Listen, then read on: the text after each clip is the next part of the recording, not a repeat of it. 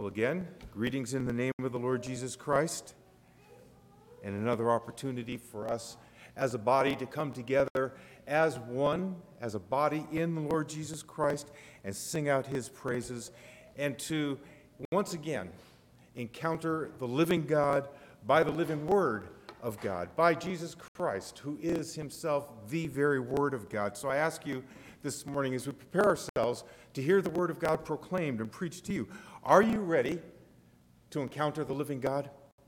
I mean, this very morning, this very moment, as the living Word from men with feet of clay has been, and God willing, in a moment again will be declared to you. The very living Word, the powerful and active Word of God, given to us by the living God. Not the God who was, not the God who will be, the God who is and always was and ever will be. Are you ready to encounter the living God? God willing, you are. We are going to preach this morning from Exodus 3, 1 through 14. I'm not in a series, so obviously I drew that out as a subject which I, God willing, according to his Spirit, got sort of excited about.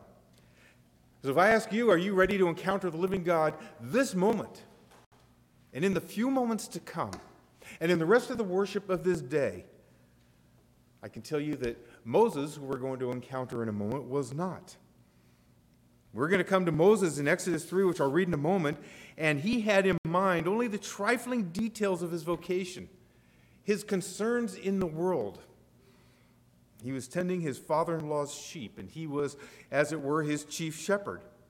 And he had taken his sheep, and you will hear about this in a moment, he had taken them far from their usual paths. He was a long way from his home, which was at that time in a land called Midian. And as we'll read in a moment, he comes to Mount Horeb, the mountain of the Lord. And we're going to spend just a moment before I read to get ourselves caught up in this book of Exodus. We're going to be in chapter 3, and so we're going to fly very quickly in just a few sentences to get ourselves to this point. In Exodus chapter 1, Egypt gets a new king who knew not Joseph. And he sees this people Israel who's growing and growing as two things. On the one hand, he sees them as a threat should they ally themselves with Egypt's enemies, and then they'd be overwhelmed from within. He sees them also as a resource, as forced labor, as slaves, which he did, and he enslaved them. And so began the 4 centuries of slavery that was prophesied by the Lord to Abraham back in Genesis 15. So that's chapter 1. In chapter 2, Moses is born. His sister Miriam rescues him from Pharaoh's order to kill the Israelite male children, where Pharaoh prophesies forward, if you will, to the bloodthirsty Herod and his slaughter of every male, if only he could include Jesus among those slaughtered.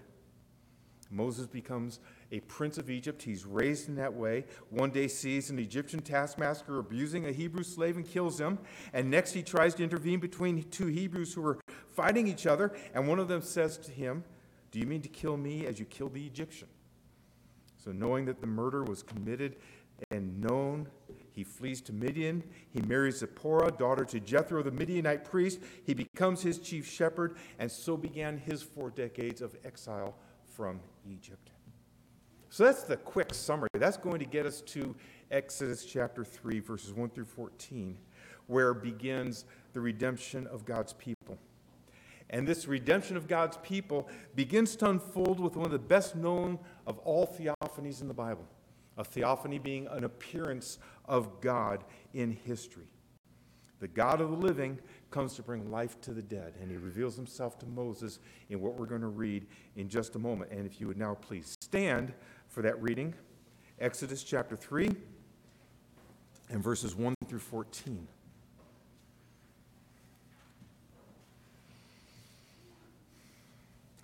Now Moses was keeping the flock of his father-in-law Jethro, the priest of Midian, and he led his flock to the west side of the wilderness and came to Horeb, the mountain of God. And the angel of the Lord appeared to him in a flame of fire out of the midst of a bush. And he looked, and behold, the bush was burning, yet it was not consumed. And Moses said, "I will turn aside to see this great sight, why the bush is not burned." When the Lord saw that he had turned aside to see, God called to him out of the bush, "Moses, Moses!" And he said, "Here I am." Then he said, "Do not come near. Take your sandals off your feet, for the place on which you are standing is holy ground. And he said, I am the God of your father, the God of Abraham, the God of Isaac, and the God of Jacob. And Moses hid his face, for he was afraid to look at God. Then the Lord said, I have surely seen the affliction of my people who are in Egypt, and have heard their cry because of their taskmasters. I know their sufferings, and I have come down to deliver them out of the hand of the Egyptians, and to bring them up out of that land to a good and broad land, a land flowing with milk and honey, to the places of the Canaanites, the Hivites, the Amorites, the Perizzites, the Hivites, and the Jebusites. And now, behold, the cry of the people of Israel has come to me, and I have also seen the oppression with which the Egyptians oppress them. Come, I will send you to Pharaoh, that you may bring my people, the children of Israel, out of Egypt. But Moses said to God, Who am I that I should go to Pharaoh and bring the children of Israel out of Egypt? He said, But I will be with you, and this shall be the sign to you that I have sent. This shall be the sign to you that I have sent you.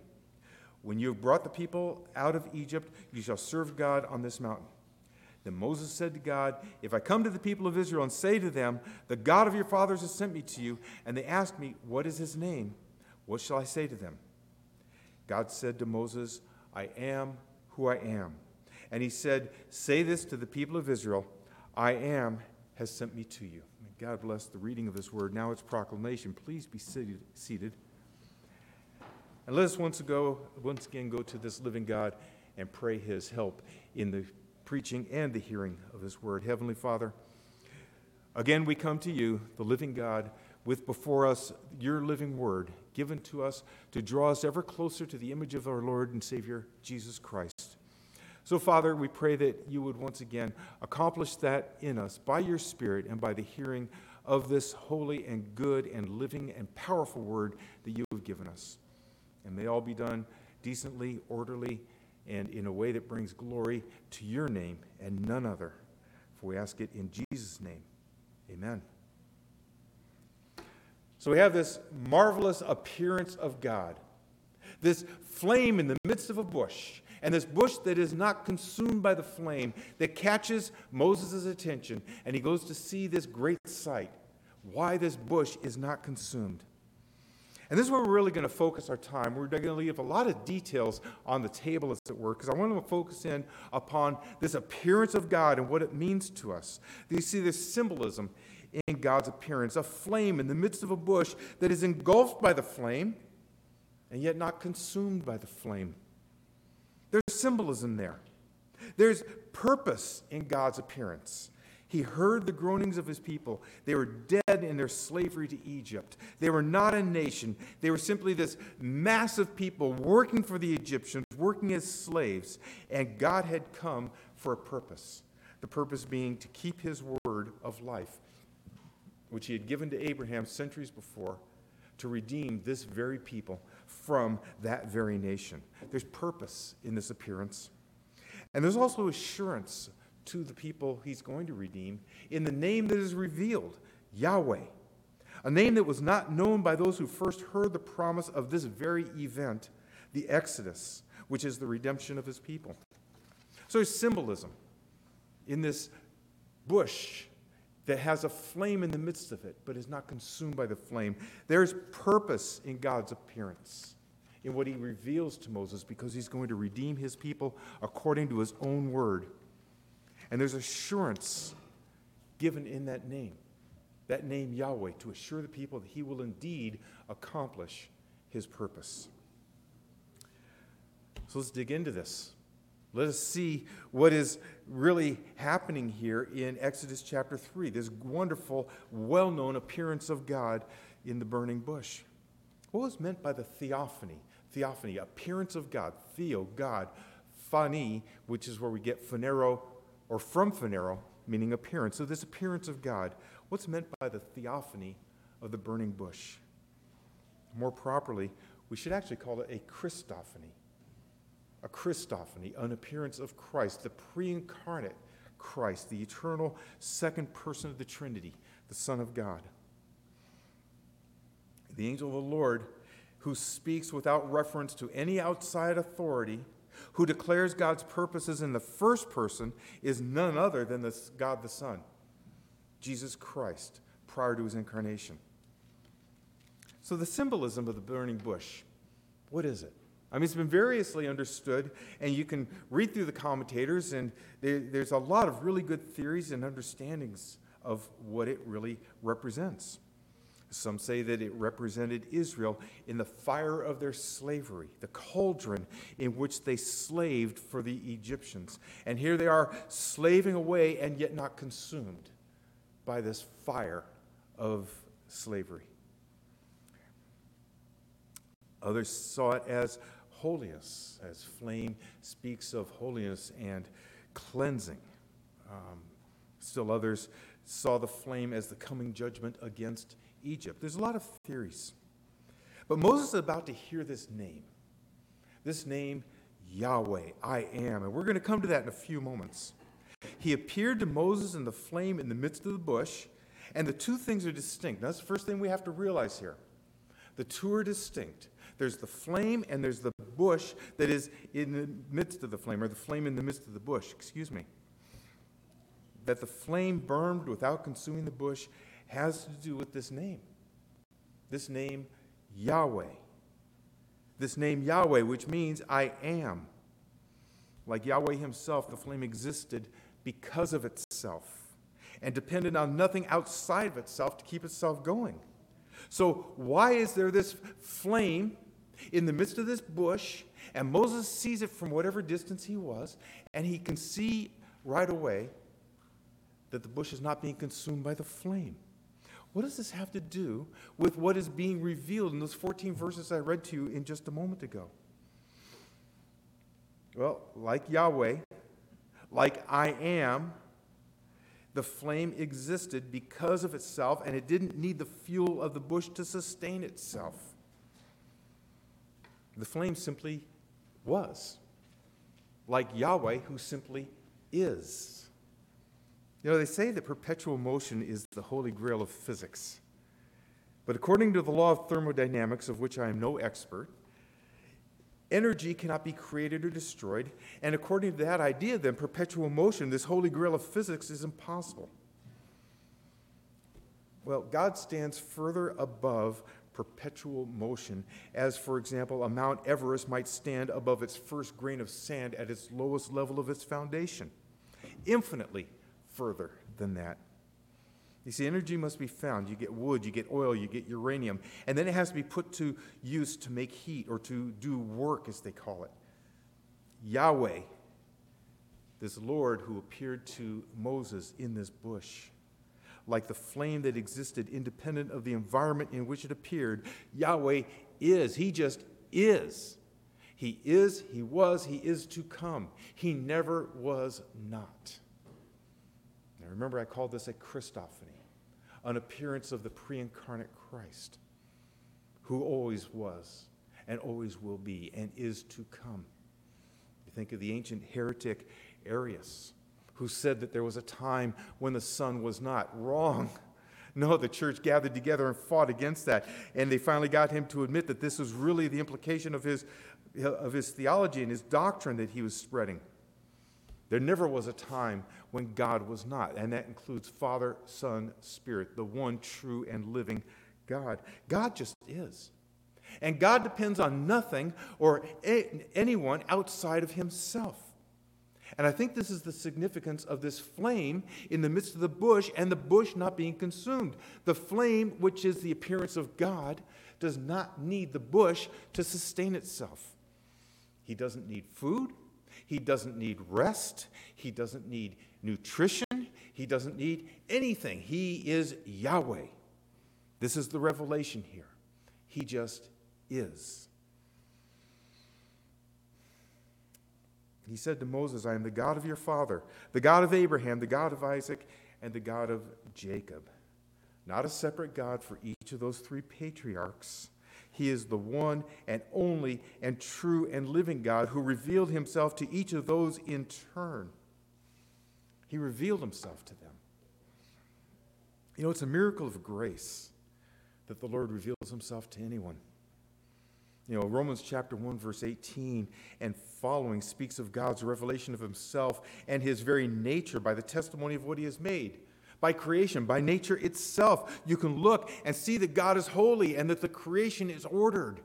And that he's a God to whom you must reach out and seek to know better and to see his holiness and the need for repentance. That's all in the testimony of nature, what he has made. But that's what we call natural revelation, a sort of passive communication, which if you consider it with sanity, it will drive men, according to what Paul says in Acts chapter 17, to grope, as it were, after Jesus Christ, to seek repentance and faith and eternal life in him. Drive men to grope after Jesus, drive men to pray to the Lord that he would further reveal himself to me personally. Because you see, any revelation of God to anyone is a wonder of grace. It's a miracle of God's goodness and his holiness and his great purposes, his eternal purposes in Jesus Christ, his Son.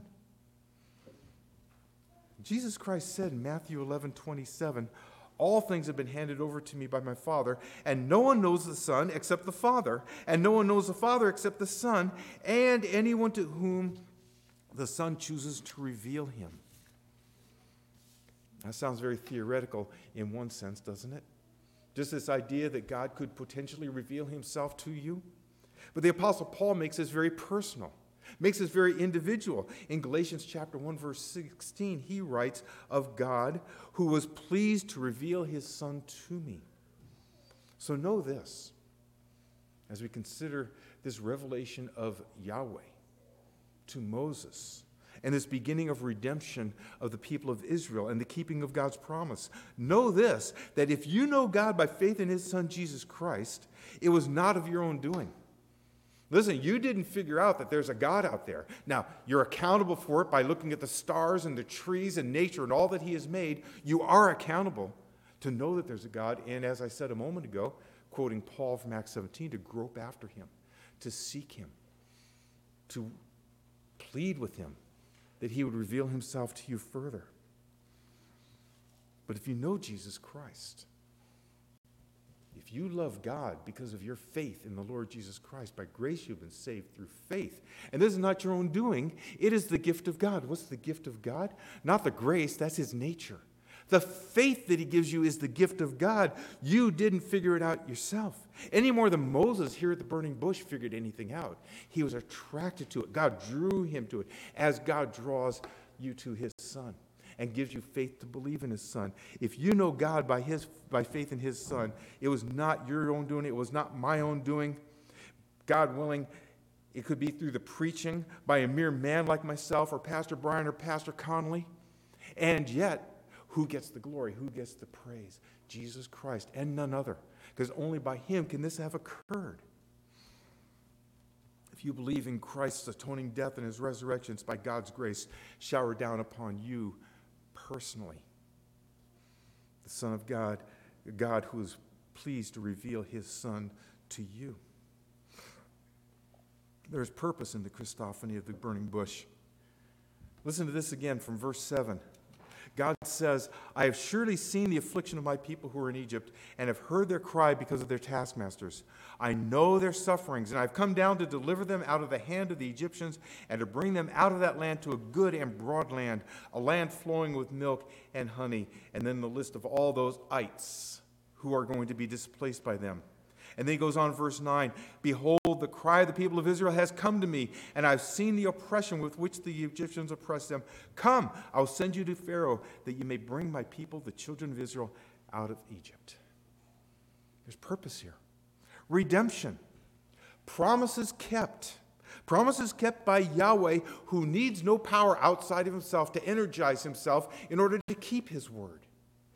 The one who is and always was and ever shall be will keep his word. Redemption. Promises kept and fulfilled. Life to the dead and freedom to the oppressed. God had seen, he was aware. Nothing of their suffering had escaped his notice. Now, sometimes God is perceived as a distant, disinterested, disengaged, uninvolved deity. One who put wheels in motion, set the laws in place, and then kind of spun it all, got it all going, and sat back to see what might happen. And he's looking down upon this people who is not really Israel yet. They will become Israel through this redemption that will ensue. And he's looking down upon them and he sees something and he says, oh, that poor man, he died of heat stroke and exhaustion because of the cruelty of his taskmasters. And over there, that skin torn open by the taskmaster's lash. Ouch, that must have hurt. Too bad. I wonder if they'll ever get themselves out of this mess. Because I put them there, and let's see how they redeem themselves. Nothing could be further from the truth of God, though he is sometimes perceived that way, sometimes even worshipped in that way. It's almost blasphemous because God is so personal and God is so close to his people. It's nothing like that at all. He says this, he says, I have heard their cry.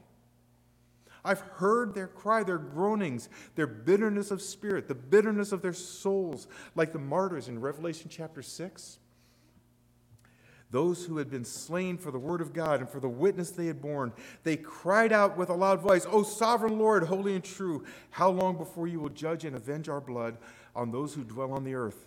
Then they were each given a white robe and told to rest a little while longer until the number of their fellow servants and their brothers should be complete, who were to be killed as they themselves had been. You see, God doesn't just hear the groanings of his people. He cares about that for which we groan. He's deeply concerned about our suffering. He cares about your suffering, not as a distant God who cares because he's just curious to see how you're going to figure it out and get yourself out of whatever mess you got yourself into. No. He cares in a deep and personal and individual way. He says he heard the groanings of his people. And it reminds me of what Paul writes in Romans 8:26. Just this one verse. Let me read this to you. The Apostle Paul writes, likewise the Spirit helps us in our weakness. Was there ever a people weaker, more helpless, more in need of help than Israel in Egypt? So the Spirit helps us, we, the church, you, the saint, the believer in Jesus Christ. He helps us in our weakness. For we do not know what to pray for as we ought, but the Spirit himself intercedes for us with groanings too deep for words. Why does God hear you? Why does God hear these groanings and these sufferings about which he cares so much? Because the Spirit of God in this wonder of grace, this miracle of God's mercy, brings your groanings to the throne itself. And as the Apostle Paul writes in Romans 8:26, it's as if all we can do is say, and we can't even verbalize or articulate how hard it is, whatever it is you're going through. And yet know this, if you believe in the Lord Jesus Christ, that gift of faith that God gave, God willing to everyone in this room, and God willing if you don't know him before you leave this place, you will be groping after him and seeking after him. That's the level of care he has, that he, by his own Spirit, takes that groan from within that cannot even be articulated. You can't verbalize it. You can't make a sensible sentence out of it. And yet God, by his Spirit, does exactly that. God told Moses, he heard the groanings of his people. Paul tells the church that the Spirit hears and translates, if you will, your groanings. Not a far-off, distant God, personal God, makes known to you personally, individually, his Son, Jesus Christ, and gives you personally, individually, the residence of his Spirit. No, he says, I've heard their cry. He heard their groanings. We could stop for just a moment and again allude to something the Apostle Paul asked in Romans 3. What advantage then has the Jew? Well, in this case, much in every way. They knew that they were miserable. They knew that they had something to groan about. If they had lost their collective memory of who God is, they had held on to some trace memory that he is and that he does hear. Because they were groaning to him. They're groaning out. They're calling out in their misery. And now they're going to hear from Moses that God heard, and God cares, and God has come to do something about it. God doesn't just hear, he doesn't just watch. One of my favorite texts when I have the honor of preaching at memorials is John chapter 11, when Jesus goes to Lazarus' funeral. I'm not going to preach that whole sermon as an excursus within this sermon, just to tell you this, that God cares so much about things that happen to us here, like death, that he did something about it. He just doesn't watch it happen and say, oh, that's too bad. He does something about it. He sent his son, Jesus Christ, to die because of death, if you will, and to have a resurrection so that we can know that death has been overcome and that the victory is Jesus Christ, and we will follow in that train of victory one day. He says, I know their sufferings. He's seen and he's heard the groanings. Okay, so he's omniscient. He's omnipresent. He knows all things. But then he says, I know their suffering. To know in the Hebrew can have an intellectual aspect. I know and I understand the facts of the matter. Okay, so like a lawyer, like a scientist, like an accountant. But to know in Hebrew, especially when the word is used in the context of a relationship, as it is here, I know their suffering, it speaks of intimacy. Often speaks of the intimacy of a man and a woman, of deep concern. It speaks of someone whose relationship with another is so deep and so intimate and so committed that they actually enter into the other's experiences. So God says, I've seen, I've heard, okay.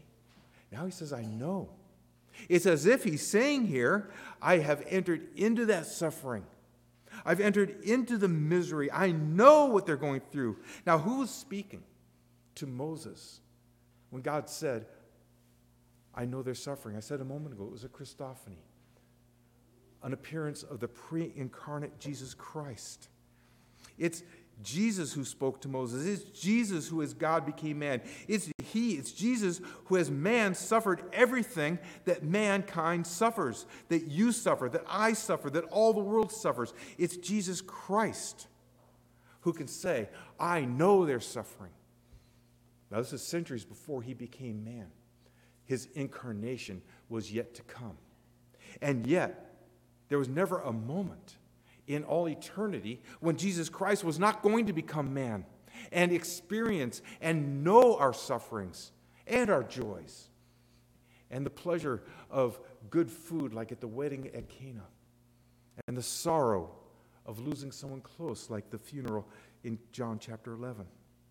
It's Jesus speaking to Moses here. It's Jesus who, when he became man, was tempted in every way that we are, every way that you are, yet was without sin. He felt the sting of rejection and he felt the sting of the Roman lash. He laughed with guests at a wedding and he wept at a funeral. It's Jesus from the bush who said to Moses, I know their suffering. And it is Jesus Christ, the same Jesus Christ who says to you, I know your suffering. Not just aware of your suffering, he does something about it. He sent Jesus because of our suffering under the law of sin and death, which has ruled ever since Adam's sin brought death. Our suffering in our estrangement from God because of our sin. As the prophet said, your sins have hidden his face from you. He experienced himself all the misery in the world because of sin, yet never sinned. And then all the misery we deserve because of our sin. He who never sinned faced God's judgment and faced God's wrath because of our sin. Everything that God holds against you and me properly holds against us. Jesus Christ bore in his own body as he hung on the cross. When Jesus says, I know, he speaks as God who became man and entered fully into our experience, my experience, your experience. Moses needed something more than just a link to Abraham, Isaac, and Jacob, though. He needed something more. He knew he was going to be asked, who is he? Who is this God that you met with? They've been slaves for 4 centuries. So when they ask me, what is his name? What shall I say to them?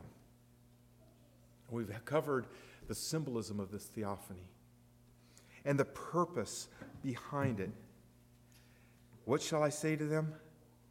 God said to Moses, I am who I am. And he said, say this to the people of Israel, I am has sent me to you. I am, that's where we get Yahweh, sometimes written out as Jehovah. It's not so much a name as it is a state of being. God, as I've said, just is. He just is. Like the flame that had no need of the bush for fuel, God just exists. Yahweh is not so much a title, it's a statement of authority. You know, a few weeks ago in Sunday school, Pastor Brian taught on this name, on Yahweh. And I really do commend this study to you, just as, well, they've all been very good. But there's one particular one on Yahweh I really commend you to get hold of. Talk to James at the sound booth. See if you can get the recording of it. Talk to Brian and get the notes that he put out. Because here's the important thing he brought out. It was really exciting to hear. It was really exciting to hear this. One of the things he brought out was how easily the Scriptures, Old Testament and New Testament alike, how easily they attribute this name, Yahweh, I am that I am who I am, he who is and was and is yet to come. How easily it takes this one name, this title of authority, this state of being, Yahweh, and attributes it so naturally and easily to each member of the Holy Trinity. Old Testament, New Testament alike, you got to get the notes if you missed that. The Father is Yahweh. The Son, Jesus Christ, is Yahweh. And this really got me excited because I hadn't known this before. I have to admit it. The Spirit of God is also Yahweh. Yahweh. Why did God reveal himself to Abraham, Isaac, and Jacob, as we read in Exodus chapter 6, which we're not going to go to? But he says, by my name El Shaddai I was known to Abraham, Isaac, and Jacob. They didn't know me as Yahweh. They knew me as El Shaddai, as God Almighty. That name evokes something wonderful. It's infinite power. It's power that accomplishes his own holy will. That's how they knew him. Abraham, Isaac, and Jacob knew him as El Shaddai. Now with the name Yahweh, he's come to keep the word that he, when he revealed himself as El Shaddai to the patriarchs, Abraham, Isaac, and Jacob, he's come to keep that word, and he reveals himself as Yahweh. He's come to make a nation out of a rabble, a holy people out of a bunch of slaves, a peculiar treasure out of the least of all peoples. What does he come for? What's he really doing here? Brethren, he's giving life to the dead. You could read Ezekiel chapter 37, the valley of dry bones. And he commands the Spirit of God to go and raise up those bones and put flesh on them, put sinews on them, and put muscles in them. And he raises up that graveyard and gives it life. Revives a nation. This is what he's doing. He, Yahweh, will do this. He, Yahweh, who needs nothing outside of himself to accomplish his own will do this. He doesn't, as I said a moment ago, he doesn't need fuel. He doesn't need food. He doesn't need calories. He doesn't need exercise or sleep. He just is, and he is all-powerful, and his word will never change. Yahweh will do it. Moses will use his staff as an instrument. Aaron will speak for him, but to God alone will be the glory. So why this name? Why now? Because Yahweh is the self-existence of God. It's what Jesus said in chapter 5, verse 26 of John's Gospel. For as the Father has life in himself, is this not what we've been saying? Life in himself, is that not the name itself, Yahweh? Life in himself. So he has granted the Son also to have life in himself. I believe that's one of the texts from that Sunday school I referred to before. To have life in himself is something only God has. It's something that Jesus has, something that the Spirit has, and something that the Father has. Only Yahweh can make a claim like that. So why now? I think it was so that when Israel looked at Moses, who had spent 40 years in exile, running from these same Egyptians who held them in slavery, when they look back on 400 years of servitude, when they saw themselves owned by the most powerful nation on earth, when they saw all that, they would be able to look beyond their circumstance, to have their eyes of faith descaled, as it were, to see the redemption promised by Yahweh, who needs no assistance to accomplish his will. Yahweh, whose power is beyond our imagination, and he is simply because he is. Yahweh, whose word depends on nothing except this, that he gave it. As the Apostle Paul would write, it is impossible that God should lie. It is impossible that God should give a word and not keep that word. It is impossible that all the promises of God could be other than amen and yes in Jesus Christ, his Son.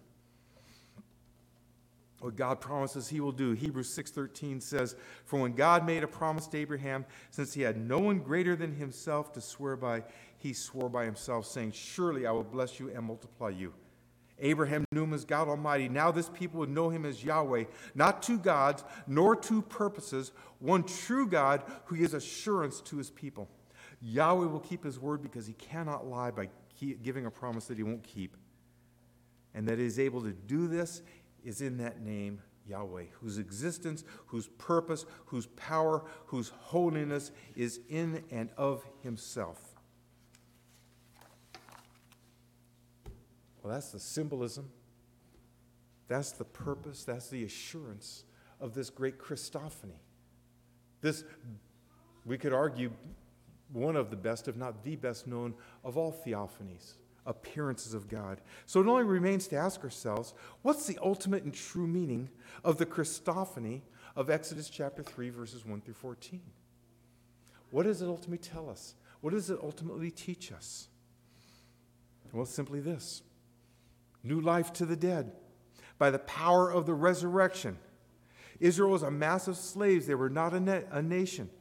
Exodus 3, 1 through 14, and especially verse 6, "I am the God of your father, the God of Abraham, the God of Isaac, and the God of Jacob," is about the resurrection.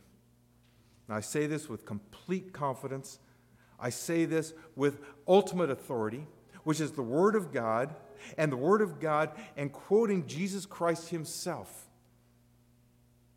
It was he who spoke from the midst of the bush of the new life by the resurrection. Now, to see this, turn to Matthew chapter 22 in your Bibles. I'll read this to you, but I'd like you to read along. Matthew 22, I'm going to read from verse 23.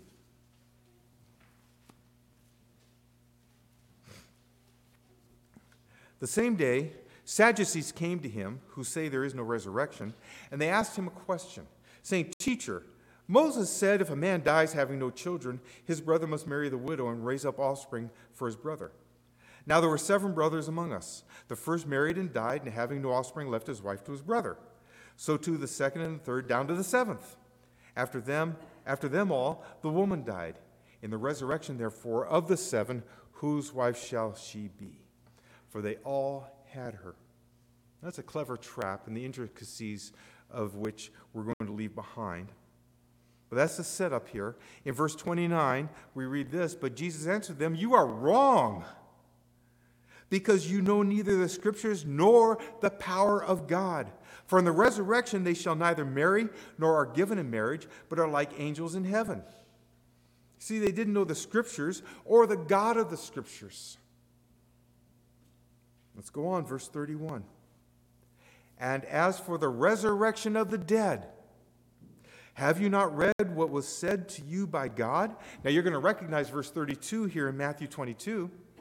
And you're going to recognize it as Exodus chapter 3, verse 6, which is exactly what Jesus is quoting, where he says, "Have you not read what was said to you by God? I am the God of Abraham and the God of Isaac and the God of Jacob." He is not the God of the dead, but of the living. Who's Jesus quoting here? Don't say God. He's quoting himself. So you can say God, yes, that would be absolutely true, but let's get a little more detailed. He's quoting himself, what he told Moses centuries before from the burning bush. God the Son, the eternal second person of the Holy Trinity, is the one who spoke to Moses. And what does he say? The very word of God, what does he say is proven by what he said to Moses in Exodus chapter 3, verse 6.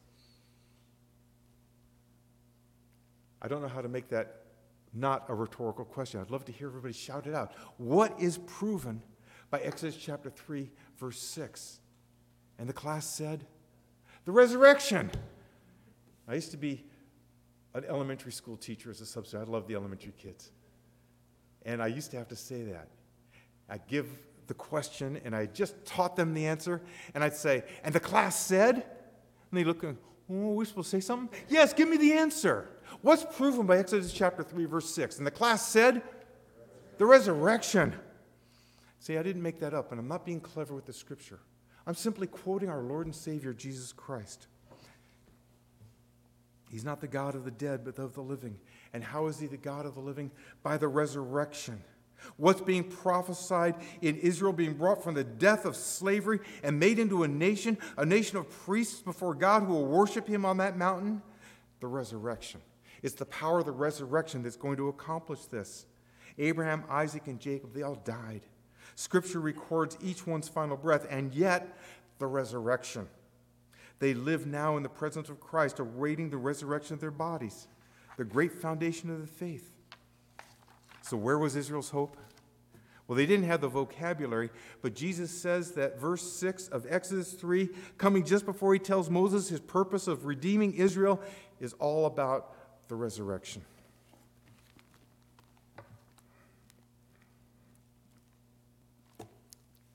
You know, Yahweh says through the prophet Malachi, I, the Lord, do not change. And we worship this same God, the same Jesus Christ who spoke to Moses is the focus of our worship here today. And his working is very much the same. Ephesians chapter 2, let me just read to you these verses. We'll close in a moment. Ephesians chapter 2. Beginning at verse 1. And you were dead in the trespasses and sins in which you once walked, following the course of this world, following the prince of the power of the air, the spirit that is now at work in the sons of disobedience, among whom we all once lived in the passions of our flesh, carrying out the desires of the body and the mind, and were by nature children of wrath like the rest of mankind. We just said, dead in trespass and sin. But God, being rich in mercy because of the great love with which he loved us, even when we were dead in our trespasses, made us alive together in Christ. By grace you have been saved, and raised us up with him and seated us with him in the heavenly places. Do you hear the resurrection? How were you brought from dead in trespass and sin to alive in Christ? The resurrection. By the resurrection. Raised us up with him, seated us with him in the heavenly places, so that in the coming ages he might show the immeasurable riches of his grace in the kindness toward us in Christ Jesus. For by grace you've been saved through faith, and this is not your own doing, it is the gift of God, not a result of works, so that no one may boast. For we are his workmanship, created in Christ Jesus for good works, which God prepared beforehand that we should walk in them.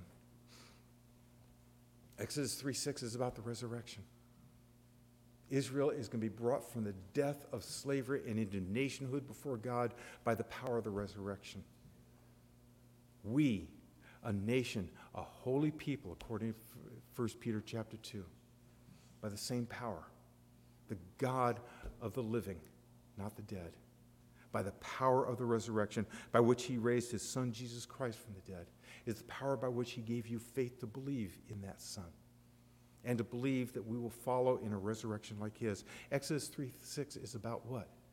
The resurrection.